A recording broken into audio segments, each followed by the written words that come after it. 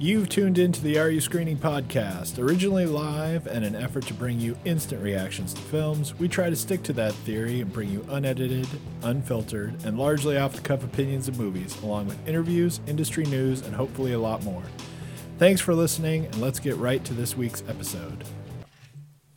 Hello, everybody, and welcome to the Are You Screening podcast. I'm your host, RUScreening.com's own Mark Eastman. And with me, as always, is co-host extraordinaire Shane Leonard. Hello. And this week, we're, I guess, stabbing ourselves in the foot with Ambulance and All the Old Knives, which All the Old Knives it's Amazon. Right? Amazon. It came out on, it's an Amazon release.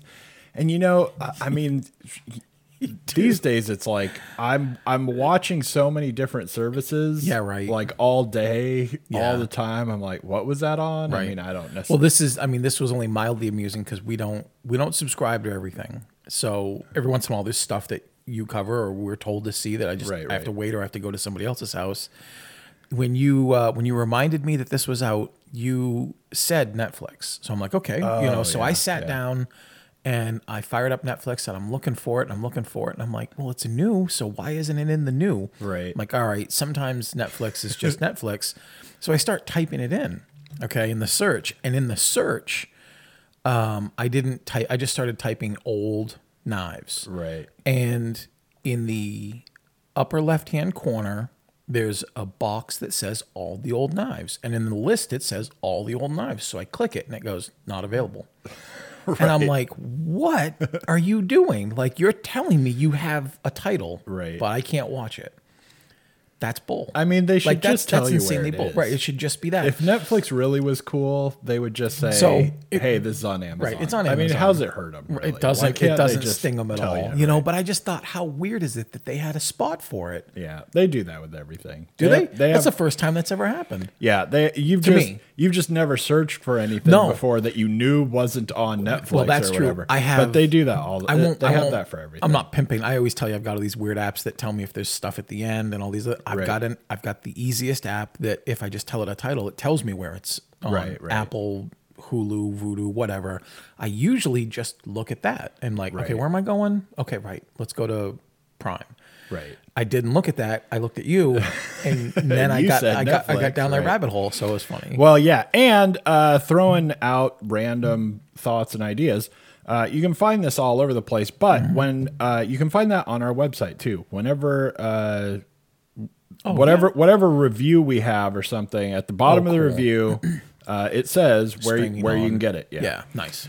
All right, so we got Ambulance and the Old Knives. Before we jump into the movies and hate on Michael Bay for a while, I did want to run through some of what's coming up because we're in a weird spot in the year where there are really big things. Yeah.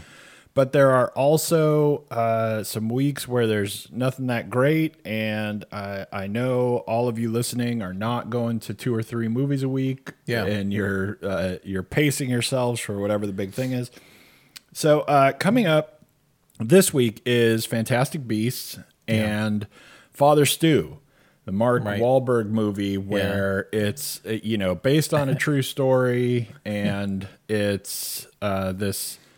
I don't even know, right? If you believe some criminal type guy, if you believe the trailer, who then becomes a priest, and I don't what's the plot? I'm not at a joke. Sure, he has a and hilarity ensues, and then so the talk now is that Mark Wahlberg is semi-retiring from making movies, and he is, and I don't know how much this will actually pan out in the future.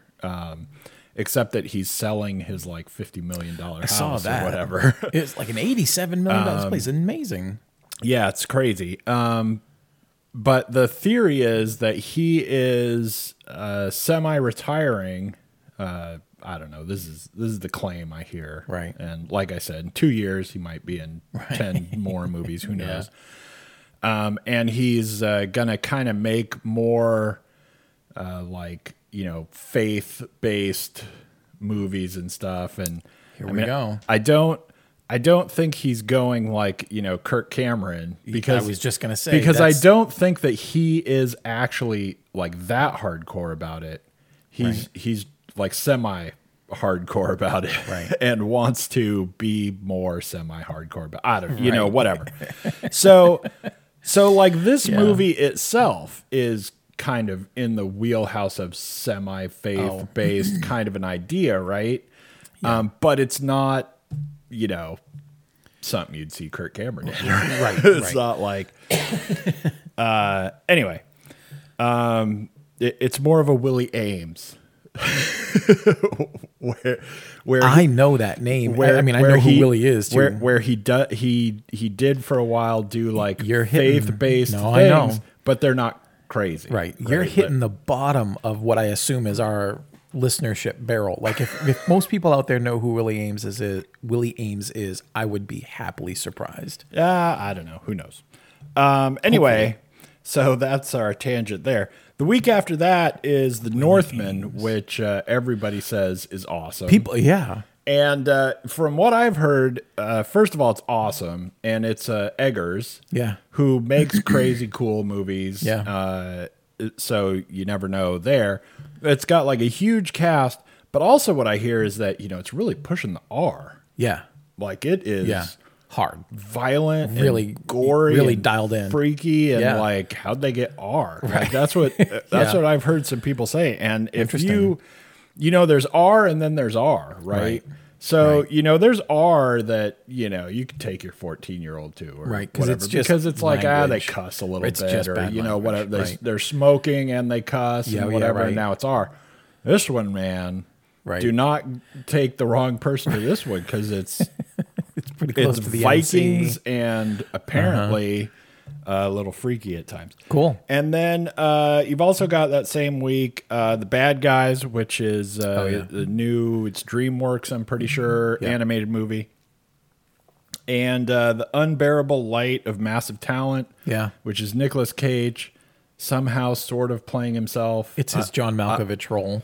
It's kind of like in a way sort of John Malkovich, but it's also like there was that TV show. Sorry, I thought you were going to say John JCVD. And I can't remember what it is. There's I can't remember the name of it off the top of my head, but there's this TV show where Matt LeBlanc played Matt LeBlanc. Oh yeah. Right. Except that he was a very fictionalized. It was a version of him, jerk. Matt LeBlanc, and this is more like that. Not that he's necessarily a jerk, but he is playing Nicolas Cage, but like kind of a fictionalized. Whatever his personality is like is kind of made up or whatever. Anyway, but it looks really cool. I hope that's good. Then you got on May 6th, Doctor Strange. Man, that seems like that's coming real fast. It kind of does, but I don't know. And it's not too long. It's like July 8th. You got Thor, which is like Thor. Yeah. Whatever. I don't know. Thor 10, The Reckoning. I don't know what it is. Light and Thunder or some. Love and Thunder. Yeah, whatever. Some crazy Thor movie. But anyway, then on May 29th is the new Top Gun movie. Supposedly. Well, yeah, whatever. I mean, they got to release it sometime. It's getting a little close to keep changing more. But and then on June 10th is the new Jurassic World movie. Yeah. And on the 17th is the Lightyear, which seems crazy and awesome. But I'll tell you, for a Pixar movie, it looks to me watching the trailers like it could go either way. Like that could end and I could hate it, and I wouldn't be surprised, which I don't think I would ever say about any other Pixar movie. No, I know. It could be awesome. Yeah. I don't. There's nothing about the trailer that makes me know for sure that it's that I'm gonna go, what is this? Yeah. Right. Yeah. So I don't know. Anyway, you got that. And then on June 24th is The Black Phone. Yep. Which is Christ, what's his name? Ethan Hawke. Yeah, Ethan Hawke is some weird serial killer, and there's like a magic phone involved. I don't know. And it looks creepy and cool but also crazy and like some 80s CW movie. like it's everything in that movie. Anyway, so that stuff is coming up.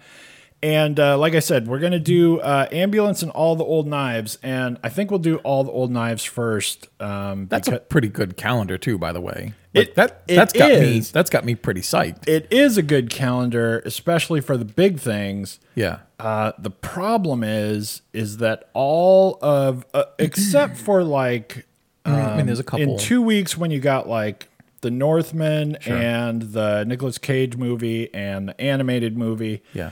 You have like a few things that people are going to go to, but a lot of those weeks and a lot of the whole time frame, right? Like the second and third movies are a little like, I don't want to compete with, the Marvel movie or the Top Gun. And so there's nothing really interesting coming out, which on the one hand is kind of cool because all those second movies will get more time to run. Right. So that's good. Yep. But on the other hand, it's like, you're going to have like Doctor Strange and Thor, and they're going to make like a 100 million or assuming that things keep progressing, they're going to have really good weekends.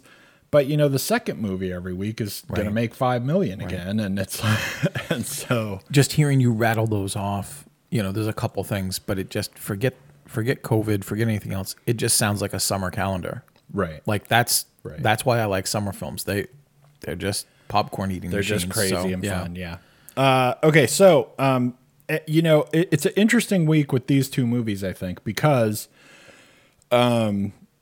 just because the directors, you've got the exact opposite of directors, right? Right.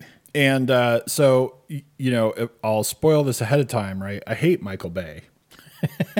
Yeah. And we'll talk a little bit about the movies he's made and why he's awful. But the flip side to him is really Janice Metz, who made All the Old Knives.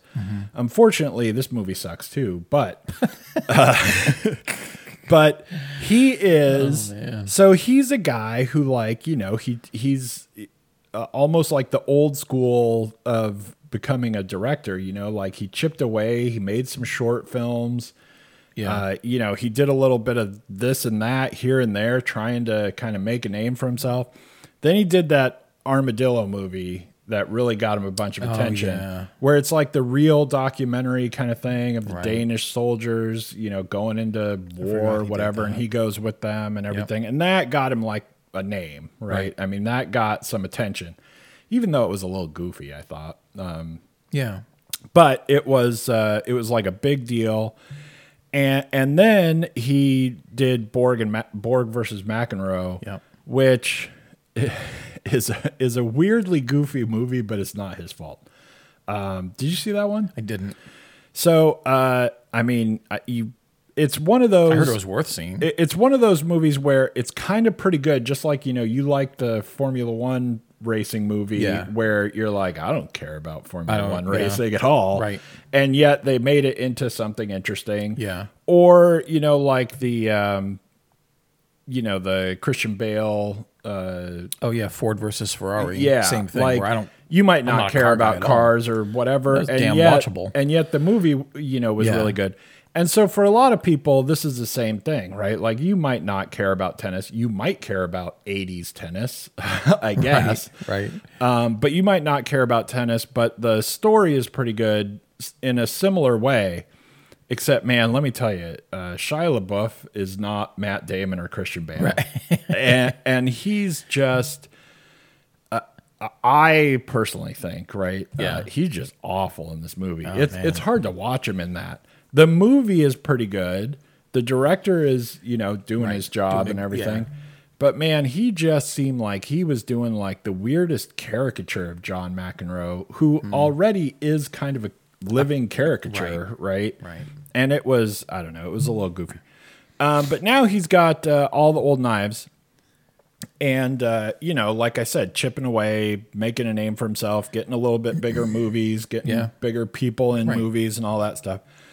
Michael Bay, on the other hand, started out directing music videos Yep. And really, in like from 90 to like 92, I think he directed like literally every music video. Right? They all looked like it. Yeah. He directed so many music videos, it's like insane, especially for like 1990. And you know, then he just knows everyone in the business, and you know, I actually have no idea about his personal life, like pre starting to be a director, or like where he came from, or who he already knew, or whatever. Yeah. And so then he got Bad Boys, like that's his first movie, right? And so Michael Bay, you know, in direct opposite land of Janice Metz or anyone else, you know, whatever. Like anyone else who, you know, kind of comes up slowly through the ranks of being nobody. Right. I mean, all he has done really is get attached to movies that didn't make a damn bit of difference who the director was. That movie was going to make a bunch of money. Bad Boys was going to make money, right? You got Will Smith at almost the height of Will Smithness, right? You know, and just the whole thing of that movie. That movie was going to make money, right? And then he made The Rock, which didn't make as much money, but was kind of like a big deal. But it had a bunch of names in it. It was going to do as good as it did. Right? Didn't matter that he was directing it. And then he gets Armageddon, which exactly the same thing, right? Yeah. Anyone, Bob from Craft Services could direct it. It was going to make the same amount of money. Yeah. And then Pearl Harbor, Bad Boys 2. Right. And then he makes The Island. Right. And it's garbage. And he's garbage directing it. And it didn't have the same sort of thing where everyone was going to see that no matter what. Right. And nobody went to see it, and everyone hated it. And it didn't matter because he already was Michael Bay. He do whatever he want. And then he gets Transformers. Like, it mattered who directed Transformers. It might have mattered kind of who directed Transformers in the critical reviews afterwards when everyone said, the hell's with Michael Bay and the camera Badix and all the, you know, people were giving him crap about it. But it didn't make any difference for how much money it made, right? It was going to make the exact same amount of money. Right. And then he spends, you know, that was 07. We got to 07 with Transformers. Yeah. And then he spends like the next 10 years directing a whole slew of Transformers movies. Yeah. Which, you know, all critics universally hate, but make the same amount of money. Right. They just keep making money. And in between, he throws in like Pain and Gain. Right. Which is, you know, not completely horrible, but has Mark Wahlberg, has, you know, Rock, and the same with The Island, right? It's got names in it and Pain and Gain. Yeah. And, you know, it wasn't, I feel like that's maybe like his least horrible movie for me. Like, I was just going to ask you, what's your favorite? Pain and Gain, okay. Yeah. Right?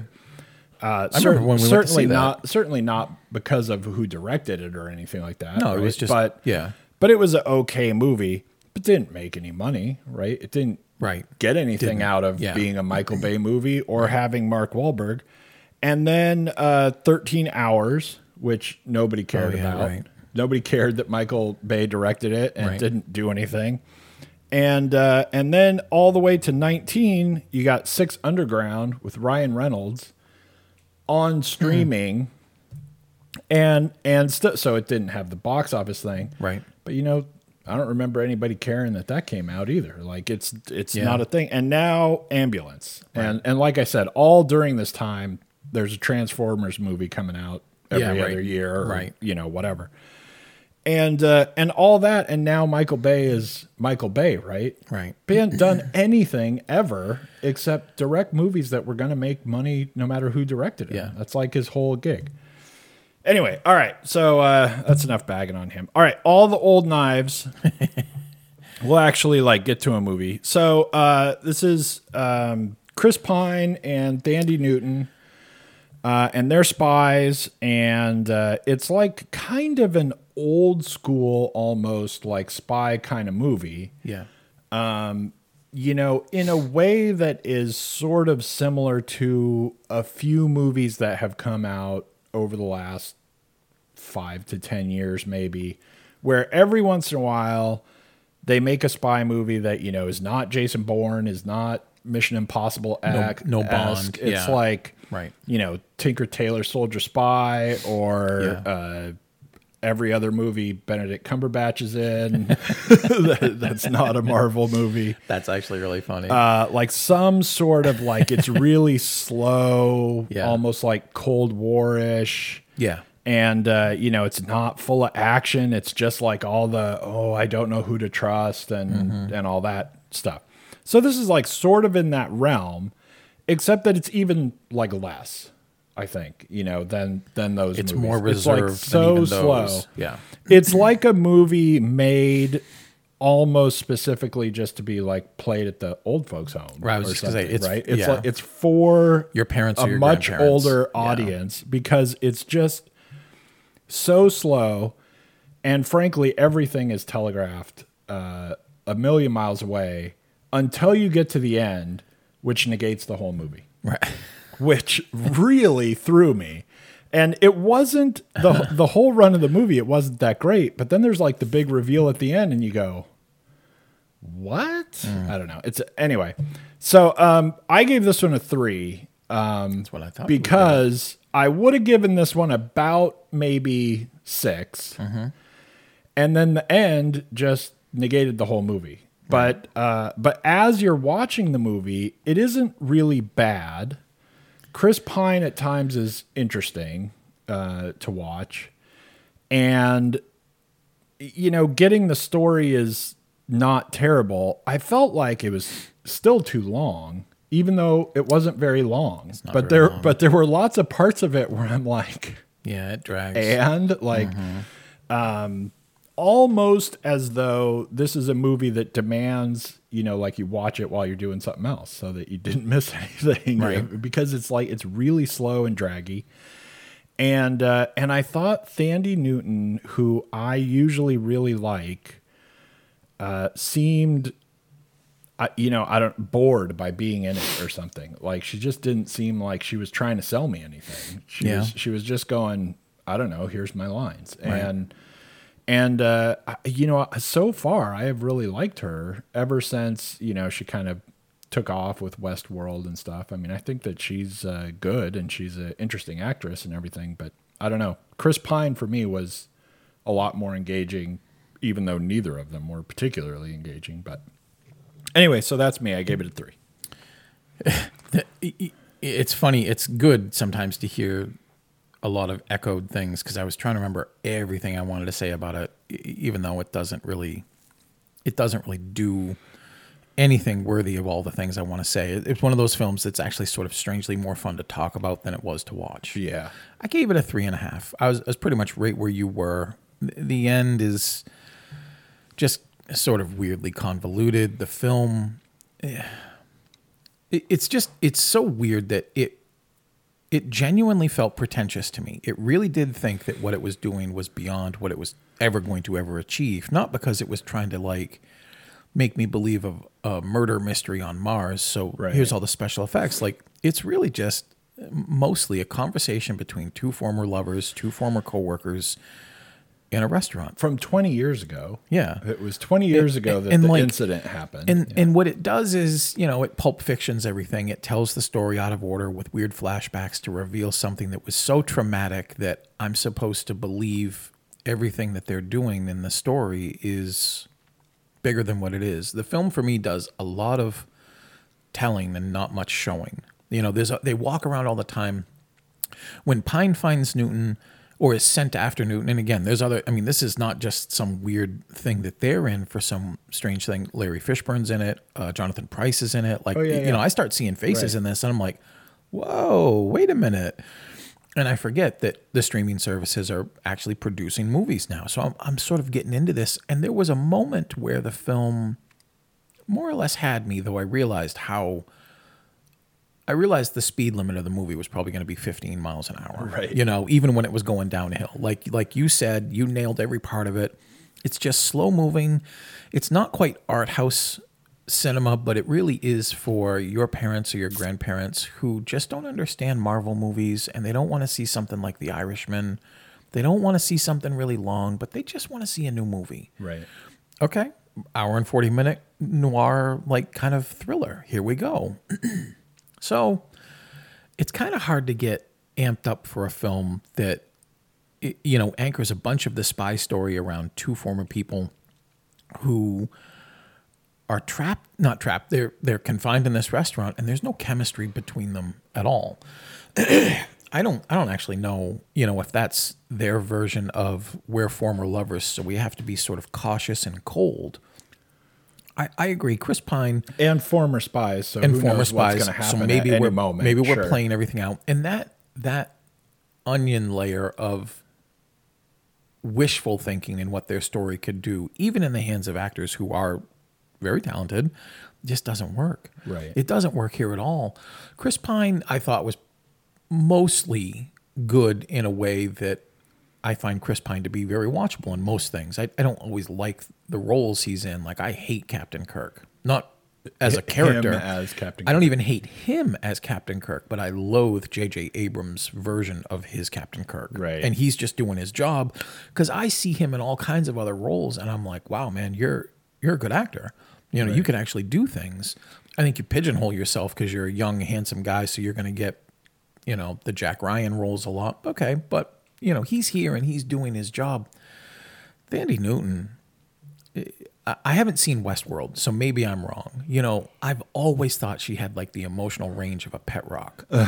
Like, she's just there because she's not an unattractive person, and I'm sure she's probably talented in something, but I don't think acting is it. She's just there looking at the camera, reading her lines, and she looks interesting. Yeah, she certainly is in this. You know, and in this, I'm watching this, I'm like, this is almost proof positive of everything I've ever said about her. Like, see, look at this, you know, but I've never seen anything where she really excelled at. I feel like I would call it fair if I did, but I just haven't. So I'm watching her and I'm like, come on. Like, step up one emotion, whether it's longing or regret or infatuation or fear or cunning. Just show me something other than, you know. So when the mystery stuff is playing out, it's only vaguely interesting to me. When the romance stuff is playing out in the present, it's not at all interesting. Right. Seeing them working each other in the past wasn't that interesting to me. It reminded me of, you know, one of my favorite films that does what this film is trying to do is ages old now. It's one of Kevin Costner's earliest films, No Way Out. That movie is incredibly thoughtful and layered, and you don't know what the hell is going on until the end, and then you're like, what? Oh my God. Right. This, two more quick things that bug the hell out of me. These facilitated forced attempts to convey some weird emotion by these strange close-ups on eyes all the time.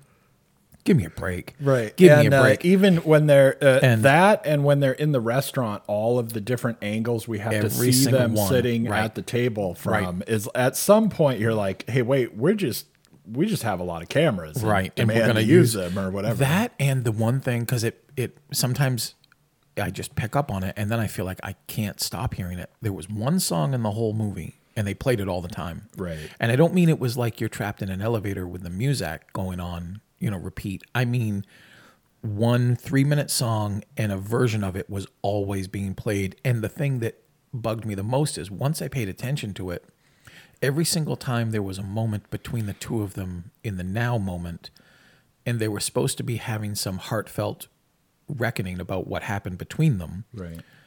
It's the same, like, 15 notes. And I'm like, hit next on the CD player or do something.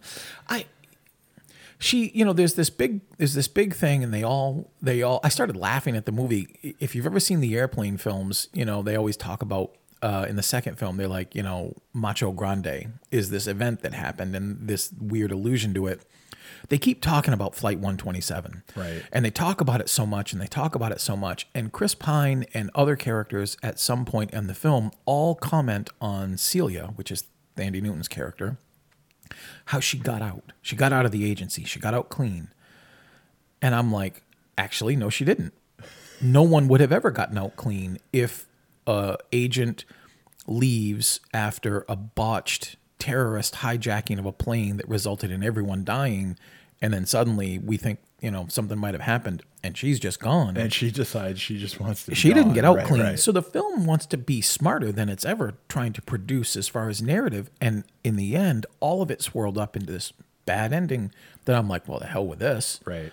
And then I was done, but I was already done with the film. And so, speaking of things like the writing and how it seems kind of pretentious and all that stuff, it's based on a book, and the screenplay is by that person, that guy, the author of the book. So, if there's a bit of over love for the material, that makes sense. It's because, right? And I'm not going to completely spoil the movie or anything, but. So I do want to say, like, the first half hour of the movie, I actually really liked. Yeah. The first half hour, I was like, hey, this is something. Yeah. This could be some sort of Benedict Cumberbatch, spy movie or whatever. Yeah. It was really, not maybe the first 5 minutes, because I didn't love the introduction, the complete opening setup. I didn't love. It wasn't terrible, but I didn't love it. But after that, and then for like the next half hour, I thought the movie really like kind of pulled me in pretty well. Yeah. And then I think the more that it's just following Chris Pine's investigation, mostly, and when it starts going seriously into the past and stuff, and I think giving like way too much detail for no reason about the past. Like, there's for me, and I mean, not that I'm prude or anything, right? But there's a hell of a lot of seeing Thandie Newton's boobs and watching them have sex in the past for like really no reason. Like, what is this actually doing? Except I just want people to be having sex in my movie. Like, it's not actually interesting. It's them having sex 20 years ago that I don't actually need to know about for anything. Could just say we were lovers in the past. Show them laying in bed, and that's all that's all I'm getting out of that anyway, right? Yeah. But so the thing is, like, so we talked about you talked about that it's this, plane gets hijacked, yada yada, and it's the spies trying to stop it, and the intelligence station of the agency, whatever, trying to stop it, and things go wrong, and yada, yada, right? And now it's 20 years later, and we come back, and Chris Pine's boss is like, hey, let's investigate that again, because I need a story. Right, yeah. And the thing is, almost like you say, hey, isn't it a little suspicious that she just left, and we better investigate her and make sure, blah, blah, blah. So now he goes around and, like, starts this whole new investigation into it. And he's got to talk to the other people who are in the station so that he can have this stupid run-in with Jonathan Pryce. Right. And he's got to get everyone's story straight from that day and what phone call happened here and there and yada, yada, and all this stuff, right? Oh, the phone records. But he's doing like this whole investigation, which basically leads to now I have to talk to her and figure out if I think it's her, and, all this stuff that happens, right? And like I said, I won't completely spoil it, but basically what happens in the end is that he knows all the answers the whole time. Right. Which it's like it's like watching Lost, right? You can't start watching it again, right? If you start watching this movie again, you'd be like, what the hell's going on? Right. Like, none of this makes any sense. Nothing that he does makes any sense. Even if he's going through the motions because he has to pretend to be doing an investigation. Right. I mean, he doesn't, and he doesn't have to say any of the things that he says to people. And this would not be his run-up cover. Yeah. He would not have to go to this restaurant in the first place. The whole thing just like completely falls apart, and you're like, what in the hell did I just watch? Right. So anything, the good parts of it, watching it come along, it's just like I thought somehow it was a trick. Right. I'm like, you were going to get double tricked.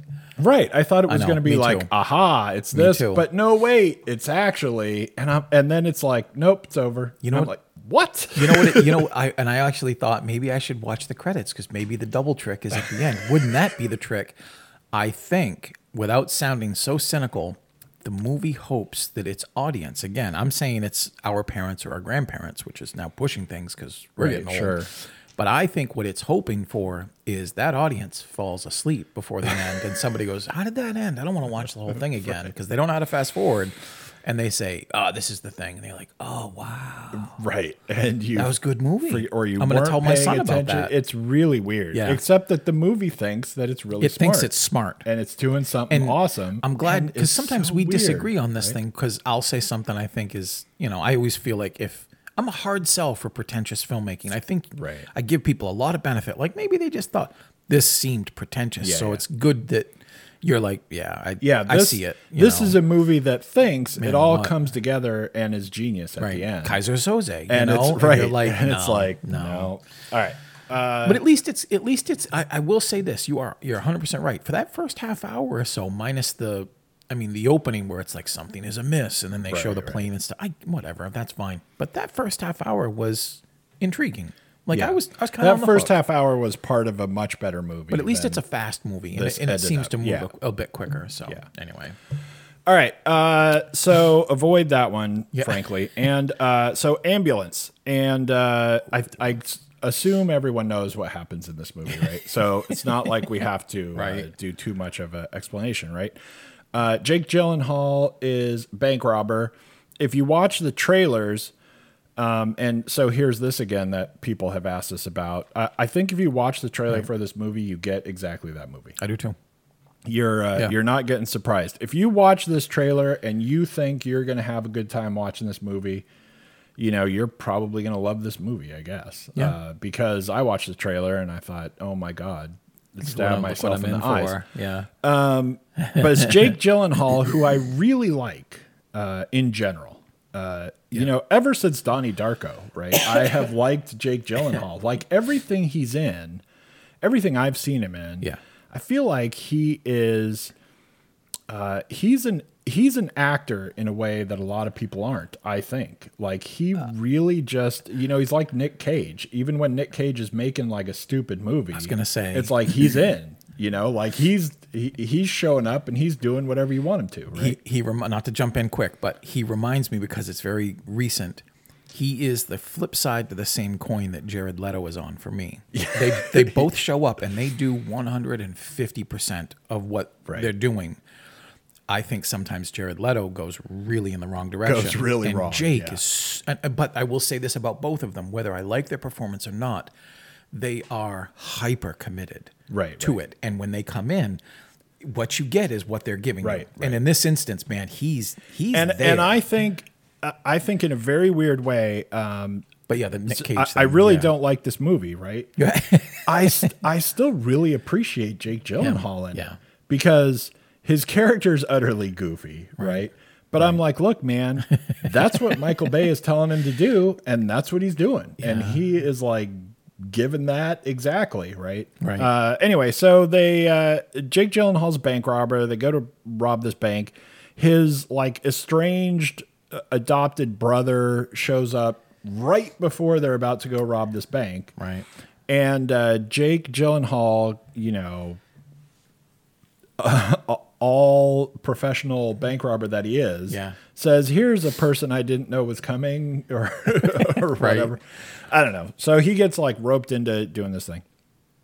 The whole thing goes wrong because the cops knew they were coming the whole time. Right. So, the cops are just laying in wait. I missed that too. I don't know how they knew, but they knew. Yeah, they knew because they know who he is, and he robs banks. And LA's got a lot of banks. Some sort of chatter that they picked up or whatever. They had a tracker on his other car that he didn't bring. They didn't. Right. So I knew that. So they were like at the beginning. But they're dialed in. At the beginning, they're like, no, they're already here. Well, what about the car? Well, he didn't take that, but I think they're already in there. Okay. And, yada yada. Yeah. So they totally had planned to take him down. Whatever. And so it all goes wrong, and their only hope of escape is jumping in this ambulance. And now they drive this ambulance for like 90 minutes of movie anyway. Yeah. God knows how long it's supposed to be in real time, but. So they drive, and hilarity ensues. That's the whole movie. It's like giant chase all over LA where they're with you. right? Like you're not escaping; they're just following you the whole time, and that's the movie. And then crashes and drones and helicopter chases and Michael Bay-isms, goofy things come in, and and you know, I have to say, like I said, I appreciate Jake Gyllenhaal in this movie because really, and you know, frankly, most people who are in the movie, I think, Abdul Mateen's pretty good in the film too, really doing what they're supposed to be doing. Just what they're supposed to be doing is insanely stupid, right? But before I go into too much stuff, I gave it a 1. I hated everything. Oh, that sucks. I hated everything about the movie. I got that wrong. Including what I most hated about the movie was there are actually like 3 different things happening in this movie. And I would say it's 3 different movies competing to be in the same movie. But only 2 of them are movies, right? Yeah, you're right. One of them is just weird.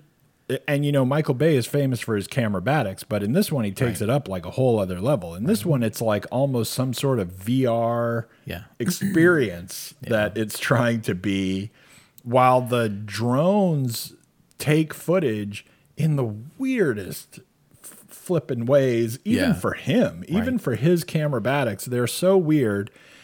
And a lot of the time, they are so obviously weird drones that it just like snaps you right out of the movie. Like it's not even a drone with a movie camera on it anymore. It's just a drone zipping around. Like if you're watching like drone races or something. This is what I was going to say. It's like so nutty. But the 2 movies are, one of them is trying to be so insanely serious that there is no more serious to be, right? It's the most serious. It's like the movie is, you know, looking down on Dog Day Afternoon or something, right? Going, you think you're serious? I'll show you what a real heist looks like. And the other movie is like everything is so cheesy and stupid, and like the dumb things that like all the dumb cliches of like a bank movie or an action movie or something like that, like just taken to another level, right? I mean, it's like people make fun of movies where everyone shoots 1,000 rounds of ammunition and no one can hit anything. And this has like, you know, 4 dozen people in like one, just like outside the bank. And all of them have assault rifles, like automatic rifles. And no one can hit anything. Not like a thing, they can't hit the building. A lot of metal. They can't hardly hit the cars. And as if that's not bad enough, because we're going back to like 50s Western movies and the dumbass shit that happens. Everything in this movie that anyone can stand behind is bulletproof. It will like stop a bullet. Like you could hide behind a magazine rack in this and you're safe. It's like in front of a chain link fence and you're just protected. It's like the bullets are insane and no one can hit anything. And even though it's early on, you know, when he shoots the cop in the leg, I was like, how many is that going to take before he hits that leg? Like he's standing right next to him. But I mean, it's like, if you made fun of Star Wars and stormtroopers not being able to hit anything, you know, you're not allowed to do that. This looks like a marksman's, you know, shootout. It's funny because there's the scene when they come out of the bank, and that's, you know, the big, we want to be Michael Mann instead of Michael Bay in Heat. We want to have this big shootout in downtown LA. And the cop who encourages his partner to go in and ask this girl out, he's seeking cover behind everything, like cars. And Michael Bay loves the noise that at least it's, you know, I've never been shot at, you know, so I don't know what real bullets going through metal sound like, but it's the movie sound of gunshots through cars. And he loves it because the cop is like hiding, and it doesn't matter where he moves in the car. The bullets are 4 inches away from him everywhere, but never piercing where he's at. And if he moves a foot the other direction, well, 4 inches off that. Like it's perfectly silhouetting him. And I'm watching it and I'm like, oh, Michael Bay. It's like a magician doing like a knife throwing right. act or whatever. So the bullet holes just pop up like all around him. I kind of thought I thought you were going to like this movie like 100% more than I did. So I had written down your score as a 2. I gave it a 1, and it's all Jake Gyllenhaal. Right, it's lucky to get Abdul Mateen and Isa Gonzalez, the 3 main characters, basically. I think they do a great job. Yeah. It's just they're in a really bad movie. And the movie is just from top to bottom. The fun of this kind of film isn't necessarily to talk about Ambulance, except for the sort of footnote stuff that it's worth talking about. Like my girlfriend doesn't love movies.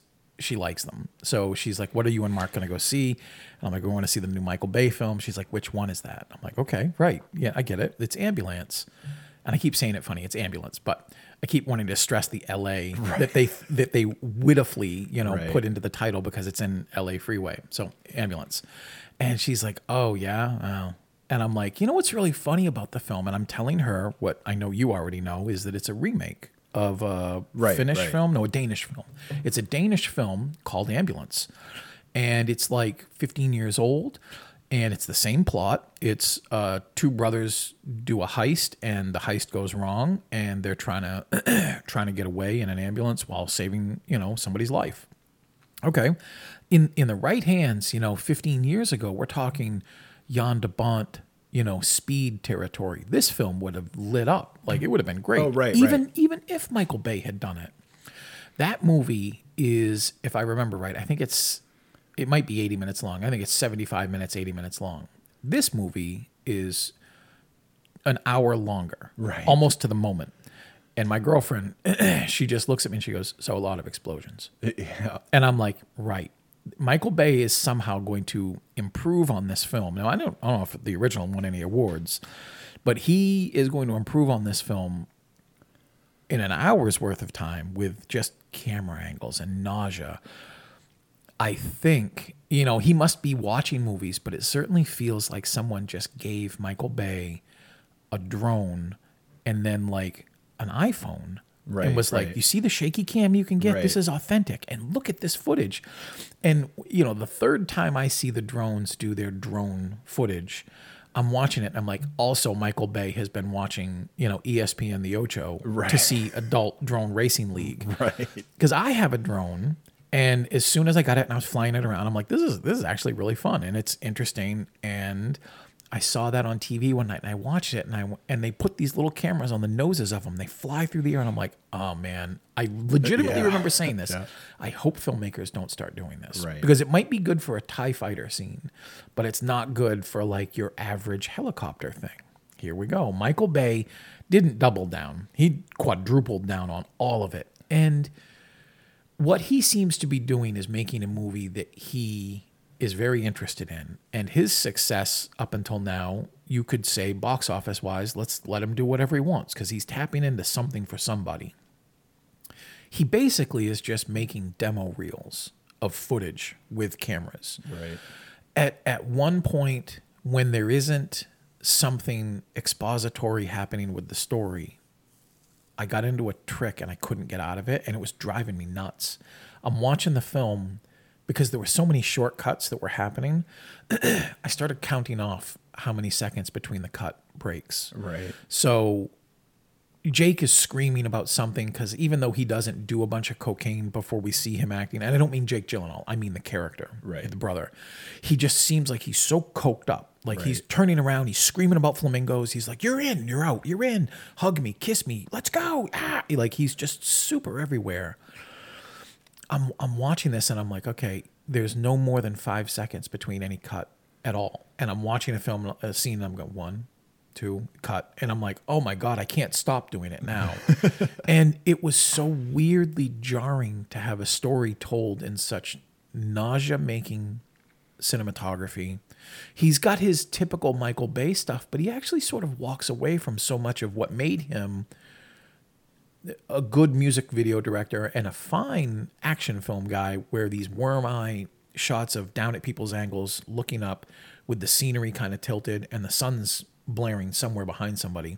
It's very visually striking, but here it's just all very weirdly convoluted. So between all of those gripes, between the cop who never bleeds out, who is always bleeding out, right. The guy's got more blood in him than any human being ever alive. Between the good performances, the bad storytelling, the weirdly affected relationship that they have as brothers, where he keeps telling him, it's a great line for a movie, but he's like, have I ever gotten into anything I couldn't get you out of? And I'm like, dude, you got helicopters everywhere. You got 500 cops behind you. Right. You guys are so worried about saving this one cop's life because if he dies, then, we're in trouble. Right. I hope you talk about carrying all the money out, but you got all this money. You got all these cops here. You got all these cops you're killing behind you. Like you're just causing car crashes after car. But we got to keep this cop alive. Like he's the golden. I don't understand anything that's happening. And on top of all that, your Michael Bay-ness isn't working. Right. The Michael Bay-ness of your Michael Bay talent just isn't there anymore.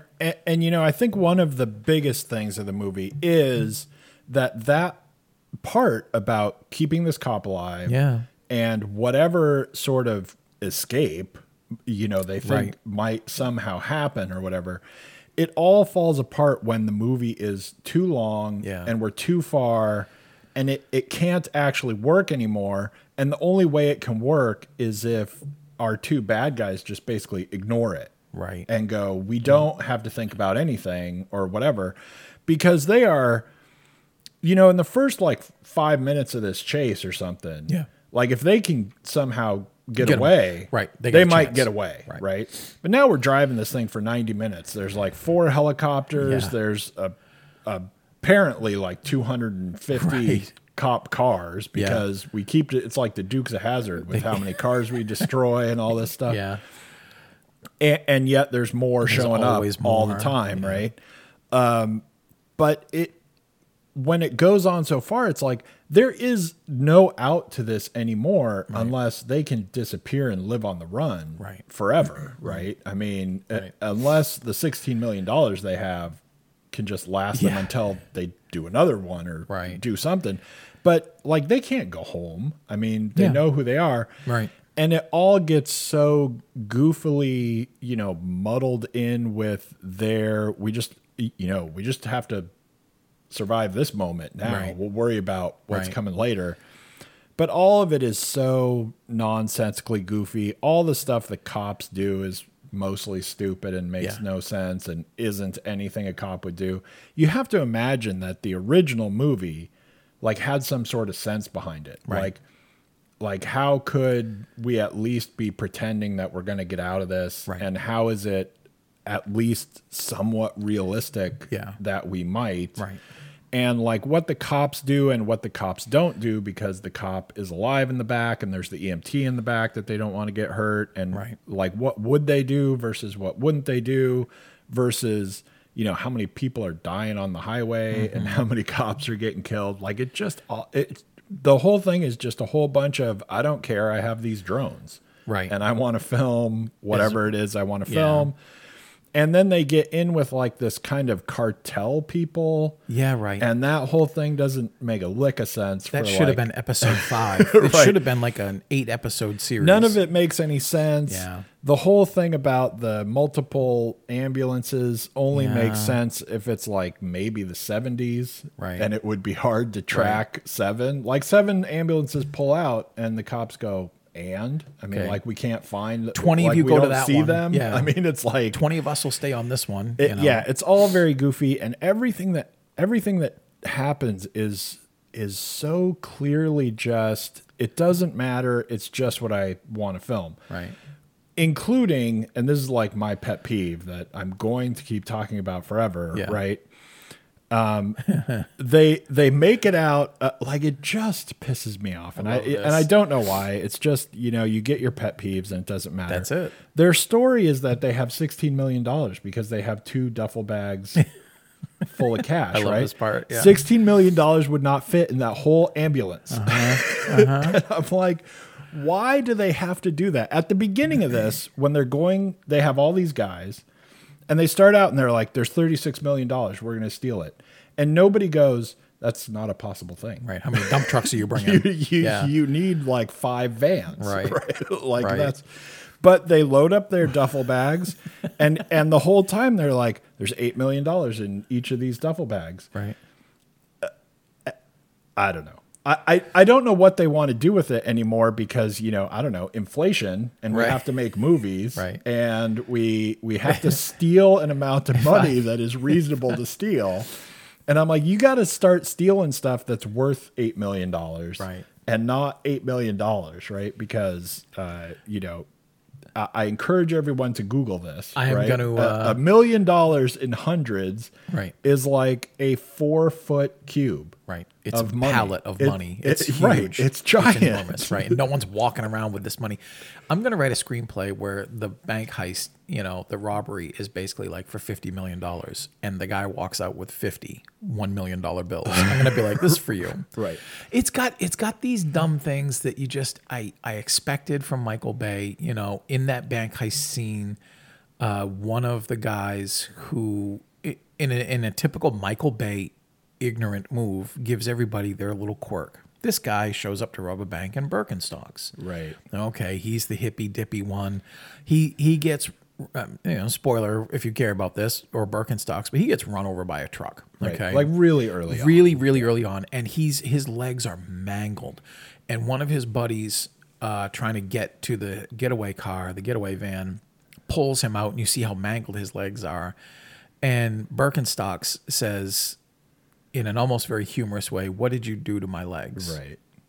The other thing that is the Cam, the EMT, is working on the dying cop, and she says something like, "Well, I don't even know how to do this. I wish, we had more tools." And Jake Gyllenhaal's response is, "Well, I wish I didn't have herpes, but we got to go with what we got." Right. And this is like a selling point. This is also, if now I'm caring more about the film than the film really expects me to care about it. But if the same character who within 90 minutes of robbing this bank and putting a gun to somebody's head and saying, "I'm going to shoot you to death live on TV," is the same guy who was showing off cars and just talking, you don't get what's happening here. The film calls you stupid. The film hopes that you're stupid enough to not realize that you're being called stupid. And it just hopes that what you will do is recognize, with very few exceptions, that Michael Bay is always style over substance. Right. And, part of the fun in any conversation like this for me isn't like, what else can we shed on about Ambulance? It's, so what's your favorite Michael Bay film? Because I think that might tell me something. Is it Bad Boys, which is probably permissible, or is it The Rock or a Transformers film? Whatever. But this film, it's taken up too much oxygen. Yeah. And like so funny. Before we jump off of this movie, like you were talking about the demo reels, and there are a lot of parts in this movie that frankly I could just kind of wish, right, that people going to see this movie would hate a little bit more about what's in the movie, even if it's fun and they like it, because there's the one part, especially, there are several parts in this movie, but there's the one part especially when they drive into the river and the helicopters start chasing them, and the chief of police guy is like, buzz them, go down right there and just get right on them and everything. And there's 2 helicopters and they're flying like under the bridge and they're doing this and that. And we're all watching it from like drone cameras that are like spinning around in a circle around the helicopters. And every bit of that thing is just some effects places demo reel. That they're like, these are the things we could do. And then they, at one part of it, I don't know. You're going to talk about what I'm about to jump in on. In the ambulance at the bottom of the screen and go, see, they're sitting there, and he gets out, and so he can shoot at the helicopters. Right. But the whole thing is like, actually has nothing to do with the movie. Not a thing. At all. Just, let me show you what I can do. It's just like Michael Bay going, I don't know, people like roller coasters and they don't have a story, so why do I have to have a story? There's one stunt there that I did appreciate. It's the timing of a drone that somebody with a better math degree than I'll ever have figured out how to zoom alongside a car that was about to jump over the drone before it extends into an explosion. Oh, right. And I was I looked at that and I went, I hate this movie, but that was kind of cool. That was pretty cool. And goddamn Michael Bay for getting me to be like, all right, that was kind of cool. Right. And there are occasionally like some things that I didn't hate about it. And especially actually before we go, I want to mention, because I constantly forget his name, but it's Garrett Dillahunt. He's the guy who plays like he's not the chief of police. No, but he was the like leader the captain of or like something. he's like the leader of the group that's tracking him. He's the guy knew with the he was dog. coming. He's some sort of like in charge guy. Yeah. He was on Fear of the Walking Dead pretty recently, and he's been in all kinds of stuff. He's been in a couple of really cool sitcoms. I really like him actually as an actor. Yeah. But in this movie, it is a weird kind of thing because there's so many bad parts to it and so few positives that you're trying to get out of watching it, right? Yeah. But I will tell you, I liked him, even though his character is kind of stupid at times. Right. But you got him and the Mobile Command Unit. Yeah. I'm like, man, I'd watch that series. Yeah, right.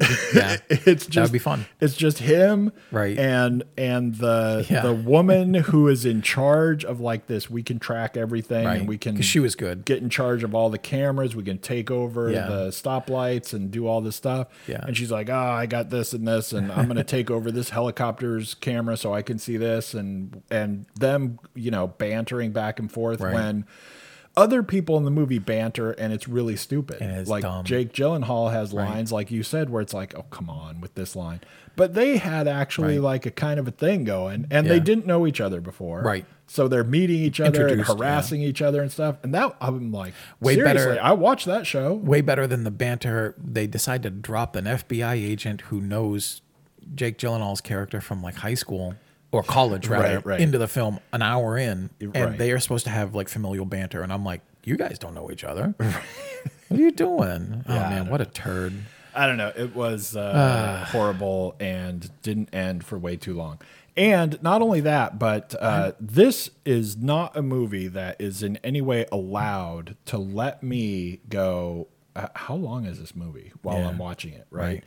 If it can do nothing else, it should at least be able to do it with the kind of like speed of a movie where I'm not like looking at my watch going, what in the hell else could happen? Hour? Oh my God. And then they pull in with their ambulance to these like cartel, whatever criminal people he connects with or whatever. They escape. They do the stupid thing where they paint the ambulance, which I don't understand how that's supposed to make any sense or what his plan was about that or what it's supposed to mean. It was completely nonsensical. I don't know. Paint the ambulance. And that's a thing. Yeah. But they actually pull into the thing, and I'm like, oh my God, how much of this can be left? Yeah. Well, now we have to have a whole thing with them, and who knows where we're going to end up after that. But I'm like, oh my, I was thinking this needs to be over. And they call in to the people and say, go get these ambulances, and we're going to do a thing, right? Yeah. And then it's like forever until we get to that. So every next minute that goes by, I'm like, how long before we at least get to that? Right. And it's dragging and ages. slow and horrible. Anyway. Skip that. So skip all these movies and and save your theater money for some upcoming stuff that is a lot better. Right. I just can't believe how I at least expected to get like kind of a 4. I was going to say, even out of this or something. I figured we'd be talking about it like in the realm of Michael Bay movies. This is still a 6, but in real films, it's a 4. Right. One of those things, man. No. we have no recommendations for you other than to watch TV. Right. And if you theoretically like all the old knives, Slow Horses is now on Apple and with Gary Oldman, and it's the whole spy thing. Yeah. And that show is cool. So start watching that instead of going to that. We'll see you next week with, I'm sure, Fantastic Beasts at least, and we'll see what else. But thanks for tuning in, and tell all your friends and neighbors and harass people and tell them to listen to the show. Thanks. Bye. Bye. Hey, listeners. On behalf of myself and Shane Leonard, we want to thank you for tuning in once again. The Are You Screening podcast is brought to you by areyouscreening.com and a lot of wonderful people who help us out. Surf over to areyouscreening.podbean.com or areyouscreening.com to find out how you can become one of them. All music used in our podcast is courtesy Andrew Lord. Once again, please, please, please subscribe, rate us on iTunes, review us on iTunes, and otherwise trick your friends into listening to us. Good night.